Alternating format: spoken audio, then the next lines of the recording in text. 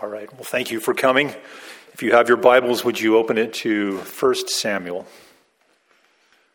We're going to be preaching through the entirety of 1 Samuel today. It's my joy to do that. So let's get started.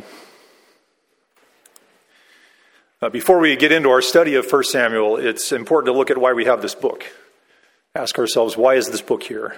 And one very compelling reason relates to God and his faithfulness to Israel.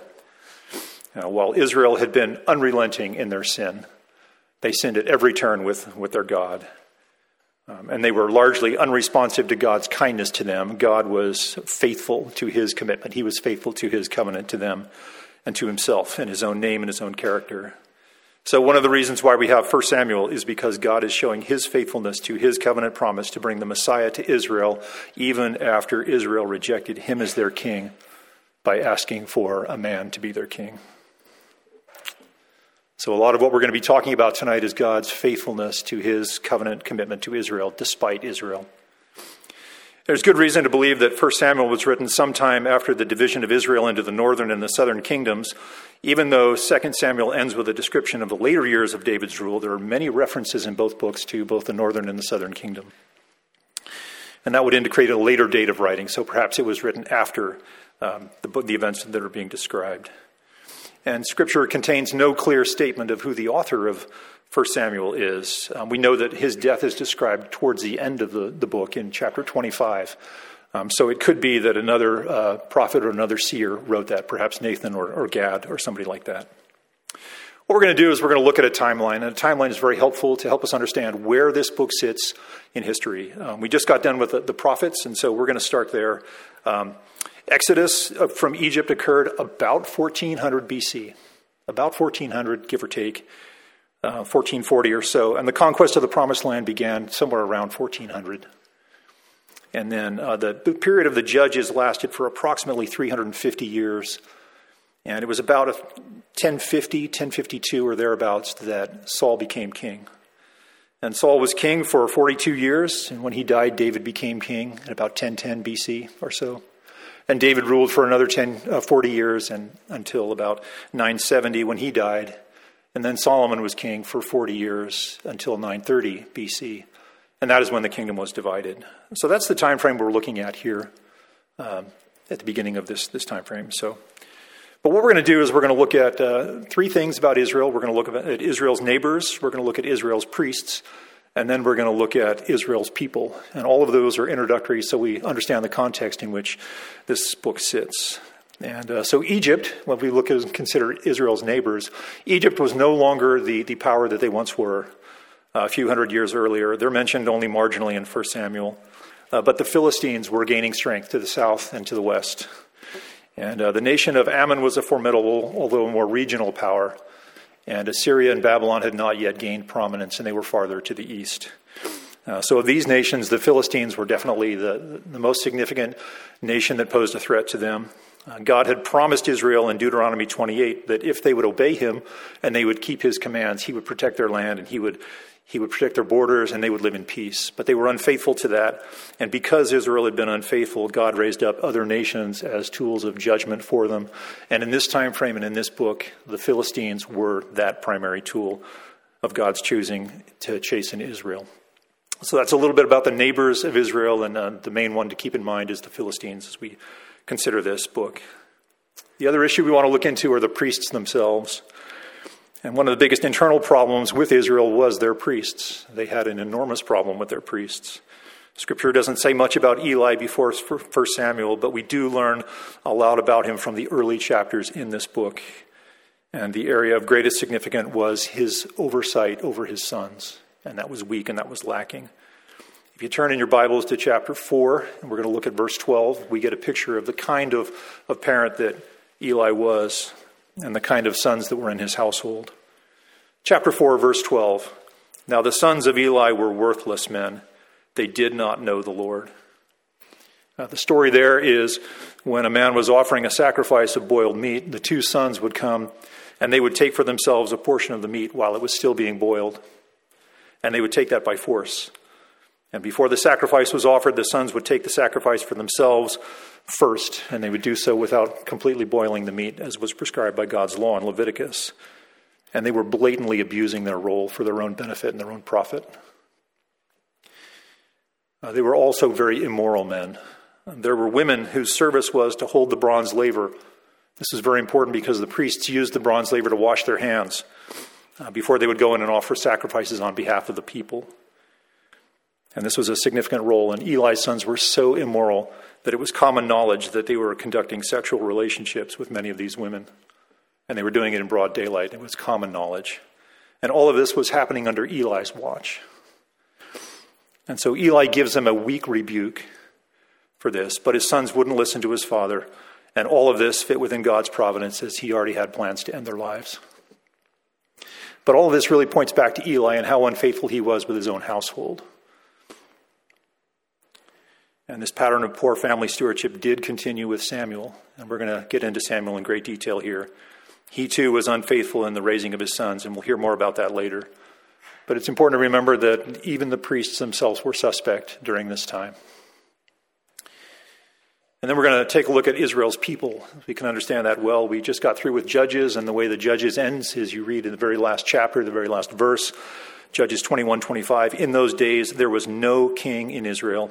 Everyone did what was right in his own eyes.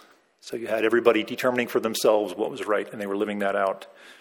Israel was given everything they needed to live a fruitful life before the Lord.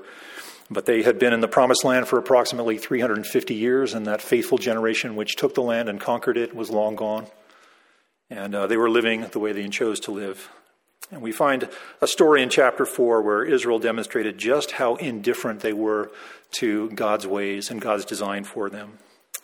At this time, the Lord's hand was very, very heavy upon them with the Philistines. And Israel was engaged in battle with the Philistines, and things weren't going very well for them, and the hand of the Lord was very heavy upon Israel. And the Ark of the Covenant was in Shiloh at this time, and Israel was suffering great losses in the battle with the Philistines. And so the Israelites had a really good idea, what seemed to them like a good idea. And the elders proposed that the Ark be taken from its place at Shiloh and be brought to the Israelite camp. So what the elders proposed was that they would use the presence of the Lord that God had designed for them to meet with him and designed for them to worship him. And they would use that as some sort of aid and some sort of advantage militarily. But in his God's sovereignty, God granted the Philistines success in this battle, and 30,000 foot soldiers from Israel were slain that day. And the Philistines took the ark back to their own cities, and in the process of doing so, Eli's 2 sons were killed. So God brought an end to the 2 sons of the priest that way. But what it points to really is the Israelites and their low esteem for God's presence, low esteem for what God intended with his ark and what they wanted to use it for. Things had gotten so bad in Israel that God took the life of the priest and his sons. And so the situation here is a summary situation for Israel. You have the Philistines being the predominant military threat, and God used them very often in chastening of Israel. And the function of the priesthood was weak, and it was corrupt, and it was ineffective. And then thirdly, the people themselves were full of idolatry. So things really were that bad. And so 1 Samuel is a narrative, so we're going to move left to right through 1 Samuel.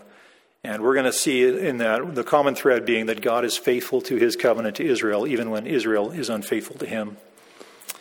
And there are several pieces to God's faithfulness, and one of them is the Davidic covenant. And we're going to look at that in more detail in 2 weeks when we get to 2 Samuel. But for today, just remember that God's covenant is the thing that he is faithful to, and he's going to provide much more detail on that in 2 Samuel in his covenant with David. So there are 3 characters that are in mind and that are very prominent when you look at the book of 1 Samuel. And those 3 characters are Samuel himself and Saul and David. And what we want to do is we want to look at how God used each of these 3 men as instruments to maintain his faithfulness to his own covenant with Israel. So we're going to look at how God used Samuel. We're going to look at how God used Saul and how God used David. Samuel was an obedient prophet, so we're going to look at how God used obedience. Saul was a sinful king, so we're going to look at how God is able to still use a sinful king in his process. And we're going to take a look at David and see how God was able to use a faithful future king. So let's get started with how God demonstrates his faithfulness to his covenant with Israel through an obedient prophet. And so Samuel's life lasts through chapter 25. So the record of Samuel and all his doings and comings and goings is going to be contained in the first 25 chapters of the book. And so what set Samuel apart from all of those who came before him was he was willing to do what was unpopular. He was willing to anoint David, and he was willing to stand up to the current king. So we're going to look at a few areas in which Samuel's obedience to the Lord was the means by which God maintained his covenant faithfulness to Israel. And the first of these is that Samuel was not afraid to admonish the people. And we're going to see that in chapter 7. So if you have your Bibles, turn to chapter 7. We're going to look at verses 3 and 4 together. And there are many occasions on which he admonished Israel, but we're going to look at this one in particular. And idols were popular with Israel. They were very, very popular. Israel had idols when they were in Egypt, and they brought their idols out of Egypt with them. They moved into the Promised Land. They left most of them behind, but as soon as they got there, they got new ones. So idols were a problem with them. They kept their idols. And God told Moses in Deuteronomy chapter 31 that Israel would indeed arise and they would play the harlot with the foreign nations and they would engage with their idols. And they did. But because Samuel was obedient to God, he wasn't afraid to say the unpopular thing and admonish Israel to remove their idols from their midst. And he does that in chapter 7. And the context here is that the Lord had aroused the Philistines again. And they were his means of chastening Israel. And Israel had recently been defeated decisively by the Philistines. And the reason why they were defeated so decisively was because they were so sinful and so engaged in their own idolatry and their foreign worship of those idols. And Israel loved their idols, but Samuel knew that the ongoing worship of these idols would keep Israel from not only winning their battles, but more importantly, would keep them from fulfilling God's design for them. And God's design for them is that they would be a light to the nations around them, that all the other nations, when they came to Israel, they would see a nation that functioned differently than all the other nations of the world. They would see that this nation doesn't have a king. And they would see that this nation functioned and succeeded and they were living peacefully without a king. And that was God's design for them. But Samuel knew that they were going to fail at this if they had idols and they worshipped and bowed down to someone other than the God of Israel. So in verse 3, Samuel speaks to all the house of Israel and he says, "If you return to Yahweh with all your heart, and if you remove the foreign gods from among you, and if you direct your hearts to Yahweh, and you serve him, he will deliver you from the hand of the Philistines." So he's very clear with them. He says, remove the foreign gods and direct your hearts to the Lord. And in doing so, he will deliver you. So then in verse 4, the sons of Israel removed the Baals and the Ashtaroth, and they served the Lord alone. They served the Lord because Samuel encouraged them and exhorted them and admonished them to do that. So the Lord was merciful to Israel in that case.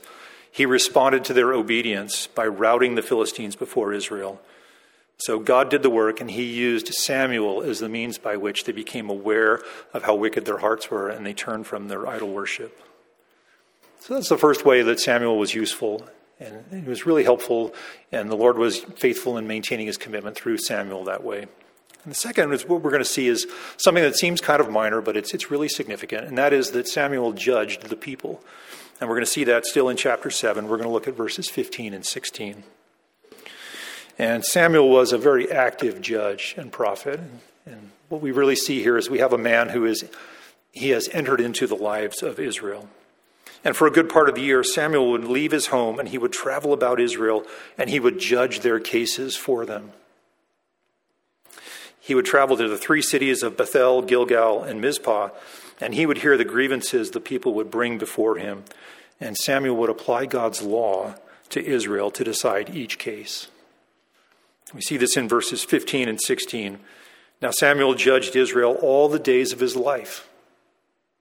So he did this consistently throughout his life. He used to go annually on the circuit to Bethel, Gilgal, Mizpah, and he judged Israel in all these places. And this doesn't really sound like very much, but it's something really significant when we step back and look at what really is happening here and what God is doing. And the people are coming to Samuel with their cases that need to be judged. And what Samuel is doing is he's not judging them with his own wisdom, but he is bringing to bear on their particular cases God's wisdom and the truth of God's law. And so in doing that right in front of the people, he is putting God's law in front of the people themselves. And so he's making them mindful and aware of God's wisdom and the rightness and the goodness and the strength and the power of God's word. So that's the second thing that God used Samuel towards. This was something that maintained God's commitment to his people by helping the people remember who God was and what his ways were for them. Third thing that Samuel did that was very, very helpful was he showed Israel a path of repentance. He didn't just point out their sin, but he actually demonstrated to them what it was they were supposed to do. And to see that, we're going to look at something that occurs in chapter 12. It takes most of the chapter. But before we get there, we have to take a look back at what happened in chapter 8. And this is probably one of the most significant things in Israel's history. Over the course of time, Israel came to want a king. They absolutely wanted a king. So they came to Samuel and they asked for one. And this matter grieved Samuel. And Samuel was grieved for a number of reasons, one of which was they asked for a king because they looked at his own sons and so saw how unfaithful they were. But Samuel himself desperately desired for Israel to be the nation that God had intended it to be. He wanted Israel to stand apart from all the other nations, where Israel would look different, and on the basis of being a different nation, they would have the opportunity to explain and demonstrate who God really is. And he knew that God was a better king over Israel than any man would ever be. He knew that. The people of Israel didn't know that, but he did. And so he explained that to them. He explained the goodness and the rightness of God as your king. He explained to them how a human king would be heavy upon them and would put burdens upon them. But if we look at verse 19, Israel is undeterred. And they showed that the wisdom of Samuel's warning to them had absolutely no meaning to them. Israel said, "No, but there shall be a king over us, that we may also be like all the other nations, that our king may judge us and go out before us and fight our battles." Israel didn't want to be different from all the other nations. Israel wanted to be the same as the other nations. And they were willing to forego their privileged role, the role that God gave them, to be able to explain him and demonstrate him to the world around them. They were willing to give that all up so they could be like all the other nations. So in verse 22, God spoke to Samuel and he said, "Listen to their voice and appoint them a king." So Samuel did. So that's the background. Samuel has appointed a king, and Saul was that king. But the significance of that is that Israel wanted a king because they wanted to be like everybody else. So in chapter 12, we're going to move forward to chapter 12 here. And the situation is, again, that Israel is being chastened by the Lord. And we go to chapter 12, verse 17. And Samuel says to the people, "Is it not the wheat harvest today?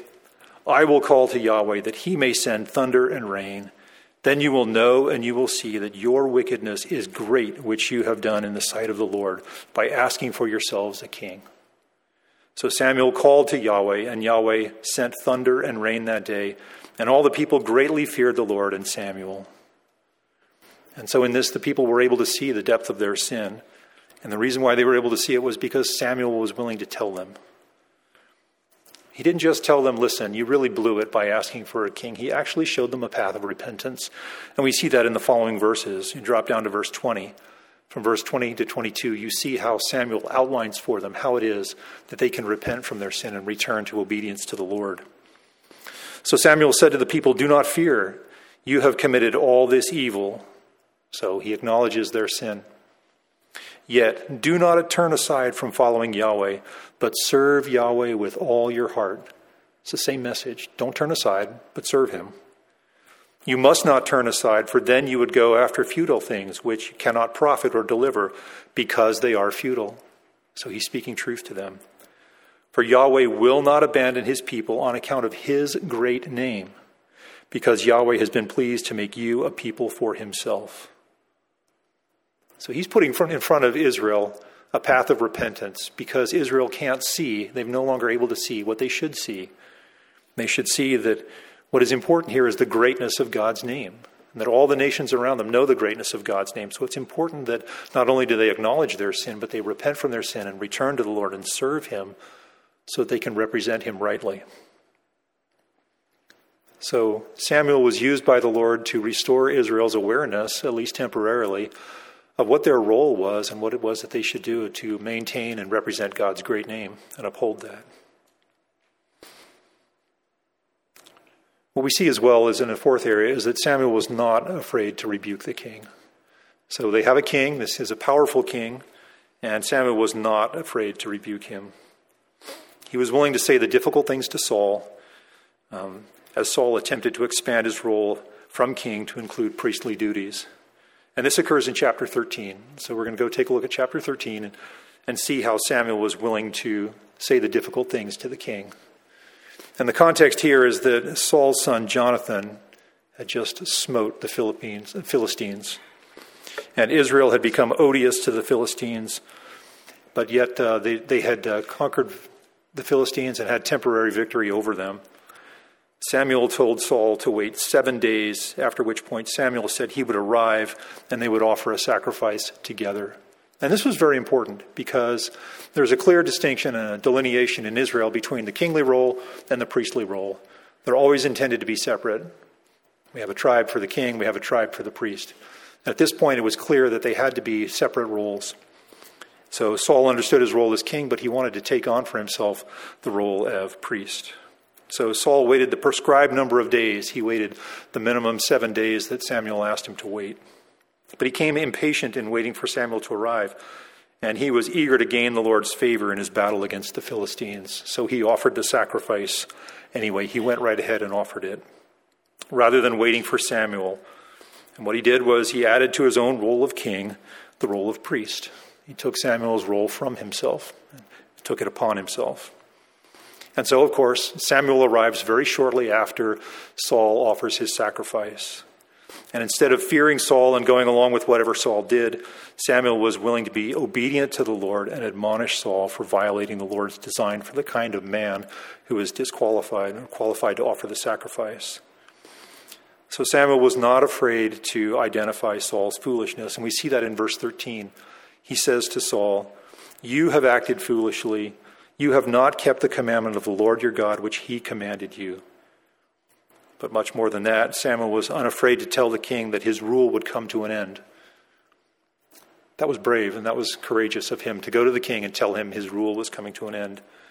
And back then, if a king didn't like the message, he got rid of the messenger.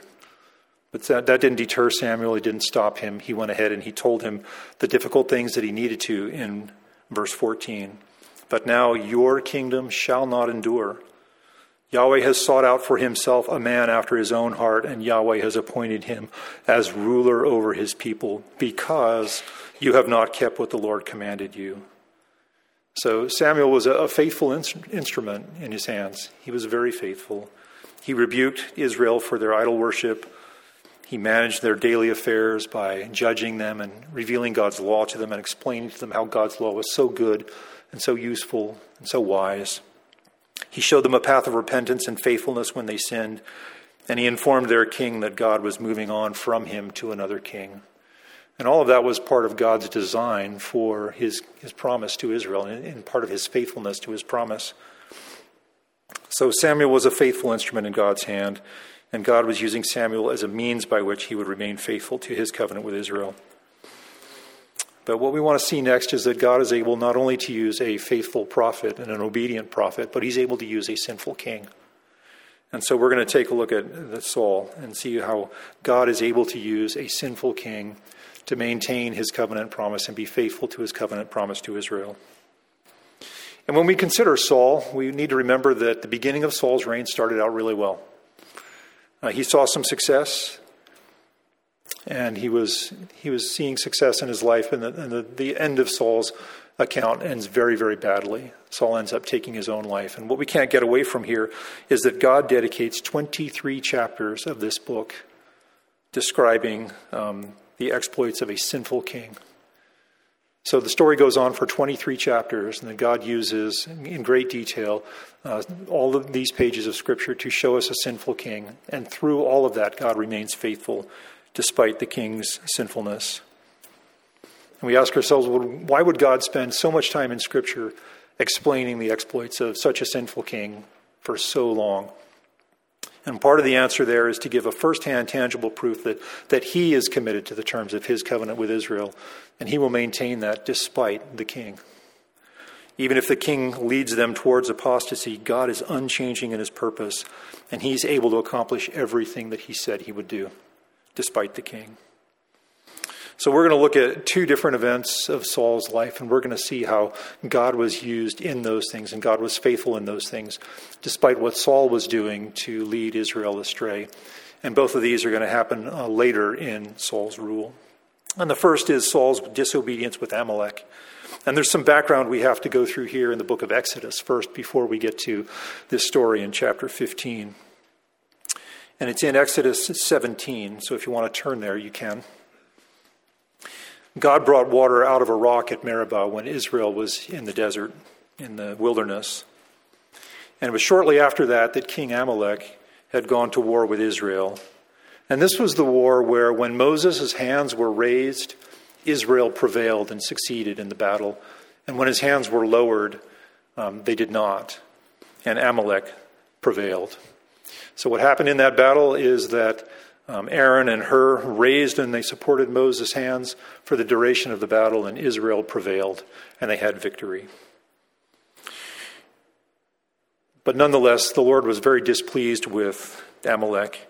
And in verse 14, Yahweh says to Moses, "Write this in a book as a memorial and recite it to Joshua, that I will utterly blot out the memory of Amalek from under the heavens." So God has a plan, and he had decreed, and he had stated that he would blot out Amalek. So we turn back to 1 Samuel chapter 15, and we find out that that is exactly what God intends to do here. And so if you look at verses 1 through 3, Samuel says to the Lord, says to Saul, "Yahweh sent me to anoint you as king over his people, over Israel. Now therefore listen to the words of Yahweh. Thus says the Lord of hosts, I will punish Amalek for what he did to Israel." Verse 3, "Now go and strike Amalek and utterly destroy all that he has." Very clear, all that he has. "Do not spare him, but put to death both man and woman, child and infant, ox and sheep, camel and donkey." So the instruction that God gives to Saul through Samuel is very, very clear. Strike Amalek, utterly destroy all that he has, and don't spare him and don't spare anybody else. This was to accomplish God's word that he would utterly blot out the memory of Amalek. So God's intention is that there would be no record of these people when Saul was done with them. So you see that in verse 7, God gave them success. Saul defeated them from Havilah as you go to Shur, which is east of Egypt. So there's a broad area there, and Saul destroyed them in that space and in that place. But then you see Saul's sinfulness. We're going to see his disobedience. We're going to see his deceit. We're going to see how he blame shifts. We're going to see how he's partially obedient, which means he's not obedient. And then we're going to see some false worship from Saul. And we're going to see that through just all of that, God is still working towards maintaining his covenant promise with Israel. So what we see in verse 9 is the disobedience. But Saul and the people spared Agag and the best of the sheep. So they saw the things that they wanted, the good stuff, and they spared that. And we see that Saul did that and the people did that. Then you drop down to verse 13 and you see Saul's deceit. Samuel came to Saul and said to him, Saul says, "Blessed are you of Yahweh. I have carried out the command of Yahweh." But Samuel said, "What then is this bleating of the sheep in my ears and the lowing of the oxen which I hear?"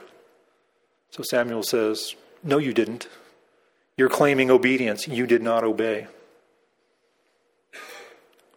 Then we see in verse 15 how Saul shifts the blame. And he says, "Well, the people spared the best of the sheep and the oxen," when God told us just a little bit earlier in verse 9 that Saul and the people did that together. So Samuel goes on to talk with him and share and explain that. And then we see his partial obedience in verse 20, and we all know that partial obedience really is no obedience. Saul said to Samuel, "I did obey the voice of the Lord, and I brought back Agag, the king of Amalek." Now therefore, so he explains his obedience, and it's partial obedience. But even in explaining his obedience, he's revealing his disobedience, because the Lord was very clear, you are to destroy Amalek. And he says, I brought him back. I brought back Agag, the king of Amalek. And then we see Saul's feigned worship in verses 24 and 25. Saul recognizes his sin and he says, I've sinned. But then in verse 25, he says, please pardon my sin and return with me that I may worship the Lord. And he wanted Samuel to return with him so that Israel would see him as a worshiper, when there really wasn't any repentance, there really wasn't any acknowledgement of what he had done. And so what we see here is that Saul is clearly trusting in his own wisdom. He spared Agag and he spared the best of the flock because he wanted those things for himself. But the point here, really, the focus is not on Saul, it's on what God sees in Saul. God sees that he could no longer rely on Saul to lead Israel such that they would be the example that he intended them to be in front of all the other nations. So Saul was compromising Israel in their task of representing God to all the other nations.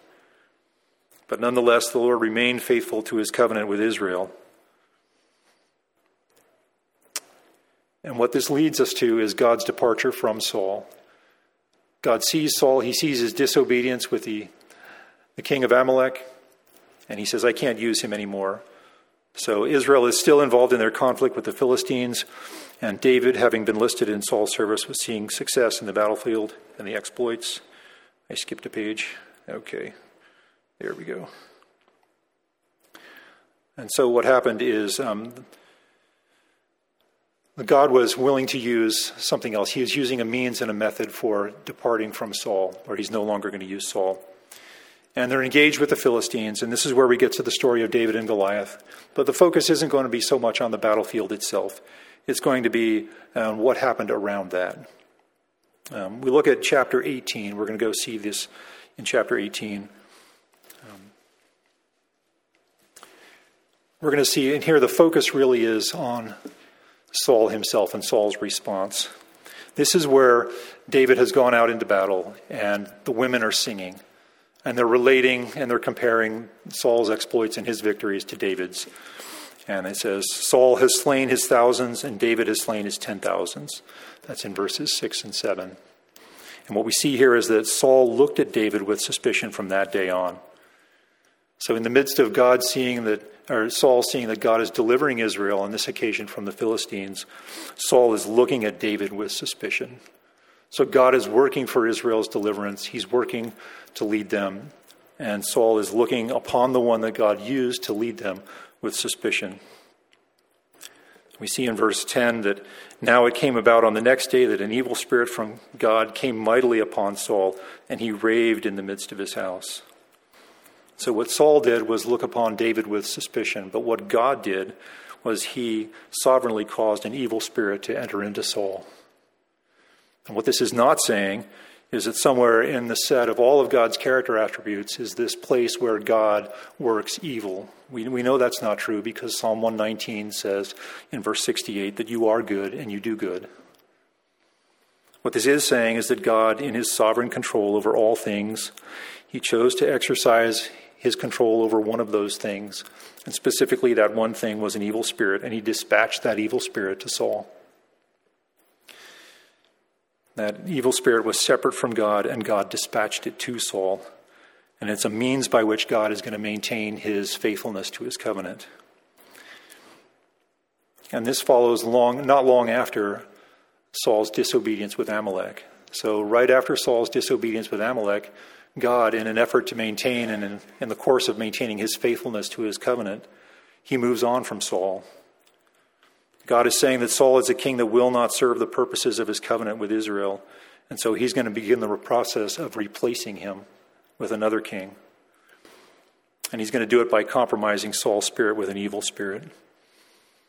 So we see there that Saul was able to, or that God was able to maintain his covenant promise with Israel despite what Saul did with Amalek. And in fact, he used that as a turning point to move on. And we didn't cover this. We're going to cover this in a bit when we get to David. But what we see here in the second way in which God maintained his covenant promise with Israel was that he did that despite the fact that Saul was pursuing David. And so God was maintaining this promise despite Saul's pursuit of the one that the Lord had anointed. Saul did what any self-reliant king would do when he looked on David with suspicion from that day on. He tried to kill David. I'm going to list 7 different examples here from the story of 1 Samuel of where Saul tried to take David's life. These are just 7 that are listed here. There are more. But in chapter 18, verse 11, Saul attempted to pin David to the wall with his spear. In chapter 18, verse 25, he asked David for a dowry of 100 Philistine foreskins to marry his daughter, Michal. He knew that David would probably be overwhelmed, and so that was his attempt to end David's life. That was his second one. In chapter 19, verse 10, again he attempted to pin David to the wall with his spear. In the very next verse, in verse 11, he sent messengers to David's house to watch him and put him to death. In chapter 23, verse 8, he besieged an entire city. And we'll talk about this a little later, where David was saying, in order to put David to death, he besieged a whole city. In chapter 24, he pursues David in the wilderness of En-Gedi. And in chapter 26, he pursues David in the wilderness of Ziph. So here David is, he's the anointed. In this process, Saul comes to understand that David is going to be the next king. But in spite of all of that, Saul pursues David to kill David. Those are 7 attempts on David's life. Saul is at the point in his reign where his powers of reason are starting to fail him. And this is what he says to David in the 6th of those 7 attempts. Hopefully that's not for me. He says to Saul says to David in chapter 24, verse 20, "Now behold, I know that you surely will be king." The scene here is the one where Saul had gone into the cave to relieve himself, and David took a portion of his robe, and then later made Saul aware of the fact that he did take that portion of his robe. And Saul says, "I know that you would surely be king, and that the kingdom of Israel will be established in your hand." So Saul acknowledges that after his 6th attempt to take David. But if you turn ahead just one more chapter and go to chapter 26, you see that Saul again is pursuing him. So while he knows that David is the next king, he's the one who's going to be king, he's still trying to take his life. So in all of these instances, he's seeking to kill the Lord's anointed. And he was seeking to alter God's plans for the next king, even while he knew that David would be the next king. And he was again just operating in direct opposition to God's will and God's purposes. He was the king of God's people, and he was actively seeking to thwart God's purposes with his people. But the Lord wasn't deterred in all of this. Despite all of Saul's sinfulness and all of the things that he did, the Lord wasn't deterred by this. He sustained David through every single attempt by Saul to take his life. And so the Lord had this plan. He anoints David back in chapter 16. And he sustains David all the way through for years and years. And the reason why he did all of this was because he was going to be faithful to his own covenant. His own covenant was going to involve David. It was going to involve the family line that would come from David. Saul ended up losing his life in battle, and he died in the most inglorious way. He took his own life. And so we've looked at God's faithfulness to his covenant with Israel through an obedient prophet. We've looked at it through a sinful king.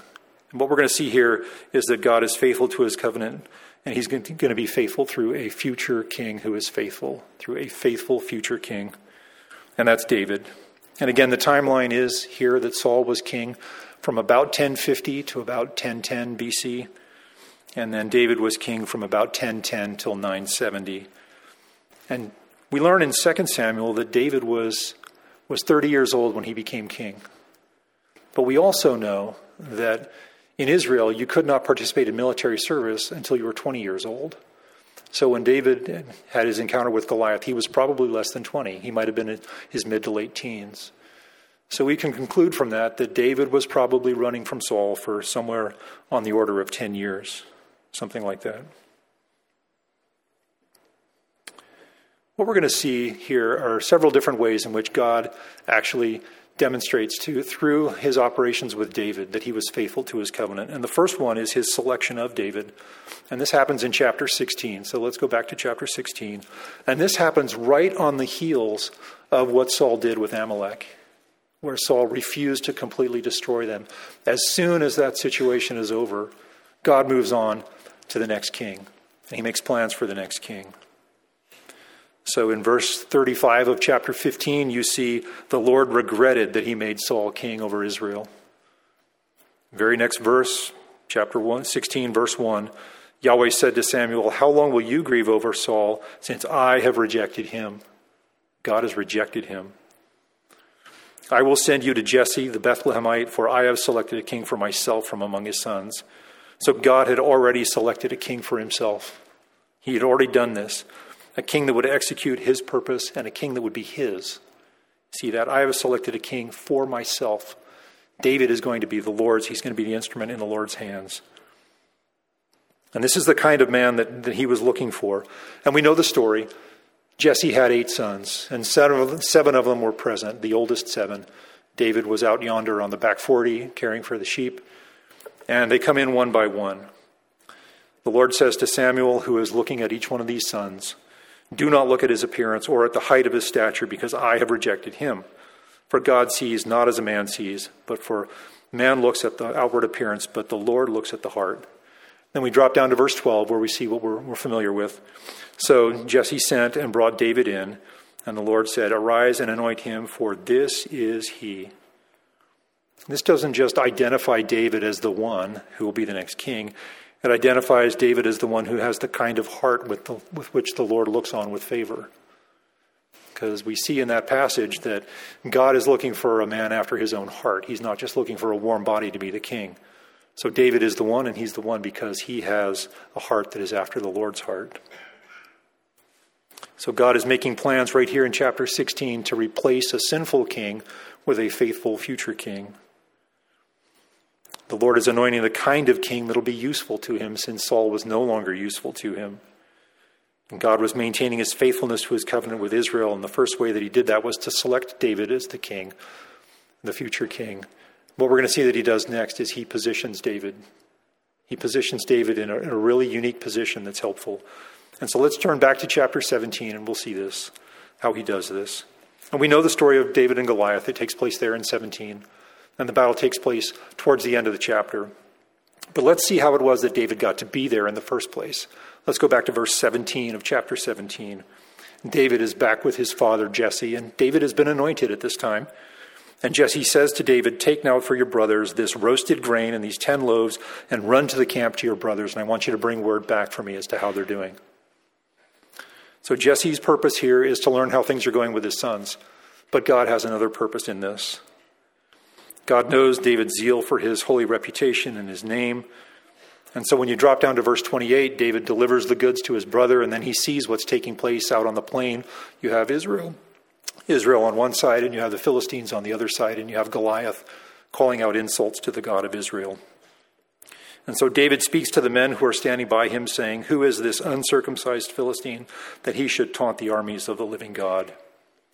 And we know how the story unfolds. David comes before Saul. Saul gives him his armor. The armor doesn't work for David. Saul somehow agrees to let David do this with David's weapons and David's mechanisms. And you see verse 49, what we all know. David put his hand into his bag and took from it a stone, and he slung it and struck the Philistine in his forehead, and the stone sank into his forehead. And this is really impressive because a shepherd boy takes down the biggest, strongest, probably the most highly trained, most capable killer in the world at that time, and he does it with a sling. The Lord enabled David to throw the sling at a speed of the stone from the sling at probably about 120 miles per hour with pinpoint accuracy right in the forehead. And he did it with the first stone. And so it's really, really impressive. But what I want to put our attention on here is not so much the event itself, but what God did through the event. And to see that, we look at verse 2 of chapter 18. Saul took him that day and did not let him return to his father's house. So Saul thinks he's getting a rising star in his military, and he is on one level. But God has other plans. What he's doing is he is positioning David inside Saul's military. And this is a step that will eventually give David the kind of notoriety which will allow him to accumulate a following of approximately 400 to 600 men that will be very useful on his path to becoming king years later. But David isn't yet king. So God has selected David, and God has positioned David. And what we're going to see that God does now is that God protects David. And we see that, and we're going to turn to chapter 19. And there are many, many examples of this. And we could go through many, many more of this. I'm going to use 2 of the more unfamiliar, 2 of the more less popular examples. And we're going to see that God protects David. And again, David was on the run from Saul for many, many years. And the first we're going to see is in chapter 19. We're going to start at verse 20. David is staying with Samuel at this point. Samuel is still alive. And there is danger. And the danger is in verse 20, at the beginning of the chapter. Saul sent messengers to take David. And the intent there was to kill David. They were to take him and bring him back to Saul so that Saul could take David's life. And you see what God did. So the danger is the messengers are coming, and you see God's protection at the end of verse 20.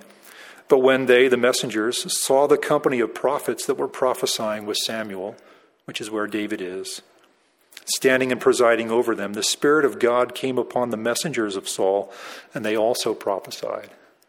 And that happened 3 times. They go back, they come again to Ramah, they go back, and they come back a 3rd time. You drop down to verse 23. Saul's getting tired of this, so he decides to try it. Saul proceeded there to Ramah, and the Spirit of God came upon him also, so that he went along prophesying continually. So here's the very man who wanted to take his life, and he's going to David to take his life, and he finds himself prophesying. So God intervenes in the lives of the messengers who were intended to take him to Saul, so Saul could kill him. And he intervened in Saul's life, so Saul could not kill him. And God's purpose in that is protect David, because David was going to be a significant part of his covenant promise to Israel. And so David remains faithful in this. David doesn't run from the situation. David is faithful in the life that God gave him and that the Lord prepared for him. So that's the first way in which we see God protecting David. We're going to look at one other one, and that's it's in chapter 23. And David is in a city called Keilah. We mentioned this earlier at the beginning. And what Saul did was he summoned all of the people in verse 8 of chapter 23 to surround the city and build up siege works against it, to starve out the city so that the people would give up David. So Saul summoned all the people for war to go down to Keilah to besiege David and his men. And what Saul is doing here is he is trying to coerce the people of that city into giving up David so that they could save up their own lives. And we're going to see how God intervenes with his protection here. So David says to the Lord, "Will the men of Keilah surrender me and my men into the hand of Saul?" And the Lord said, "They will surrender you." The Lord knows exactly what they intend to do. Then David and his men, about 600, arose and departed, and they went wherever they could go. So here what God is doing is he is showing David what is going to take place in the place that he had gone for refuge. And David remains faithful. He doesn't run again. He stays. He stays to what God is in the situation that God has put in front of him. And he is faithful to that. And what God is doing is he's preserving David again and again and again. So those are the examples, and there are many, many more in which God preserves David's life. And the point of preserving David's life was so that he could continue to function in the role that God had intended for him to lead Israel in the way that God intended him to lead Israel, so that he could be faithful to his covenant promise to Israel. So every one of these situations fits within that framework, that God is protecting David, God is placing David, he's identifying David, so that David could be the instrument that he intended him to be in maintaining his covenant promise. And all of this takes place in the first generation of Israel's kings. This is really significant because up to this point, Israel didn't have a king. And now they were stepping into a new territory for them, and they were being like all the other nations around them. But God was still able to, despite Israel's disobedience, despite Israel's will to be like everybody else and not be a nation that is separate, God is still able to be faithful to his own covenant. And we'll see the fruit of that next time, 2 weeks from now, when we look at 2 Samuel. We'll see the fruit of what that looked like as David became king. So let's pray. Lord, I thank you that you are faithful to your promises. I thank you that you are true to your promises. Lord, it is a blessing to us that you established a throne for David and you established a kingly line, and it was from that line that your son came. Lord, thank you for your faithfulness through all of the events that took place in this book. Lord, the events of priests who are unfaithful to you, the events of a king who is sinful, the events of a future king who is on the run, Lord, that you were not deterred in any of that, but you were faithful to maintain your own promise to your own people. And Lord, we see and we know the benefit of that because it was from those people that you brought your Son for us. And Lord, we recognize again that you gave your Son to us, and we rejoice in that. Thank you, Lord, that you are not constrained by us and our own abilities, but thank you, Lord, that you are constrained only by your plans and your purposes, which you will execute. Lord, we praise you and we worship you in Christ's name. Amen.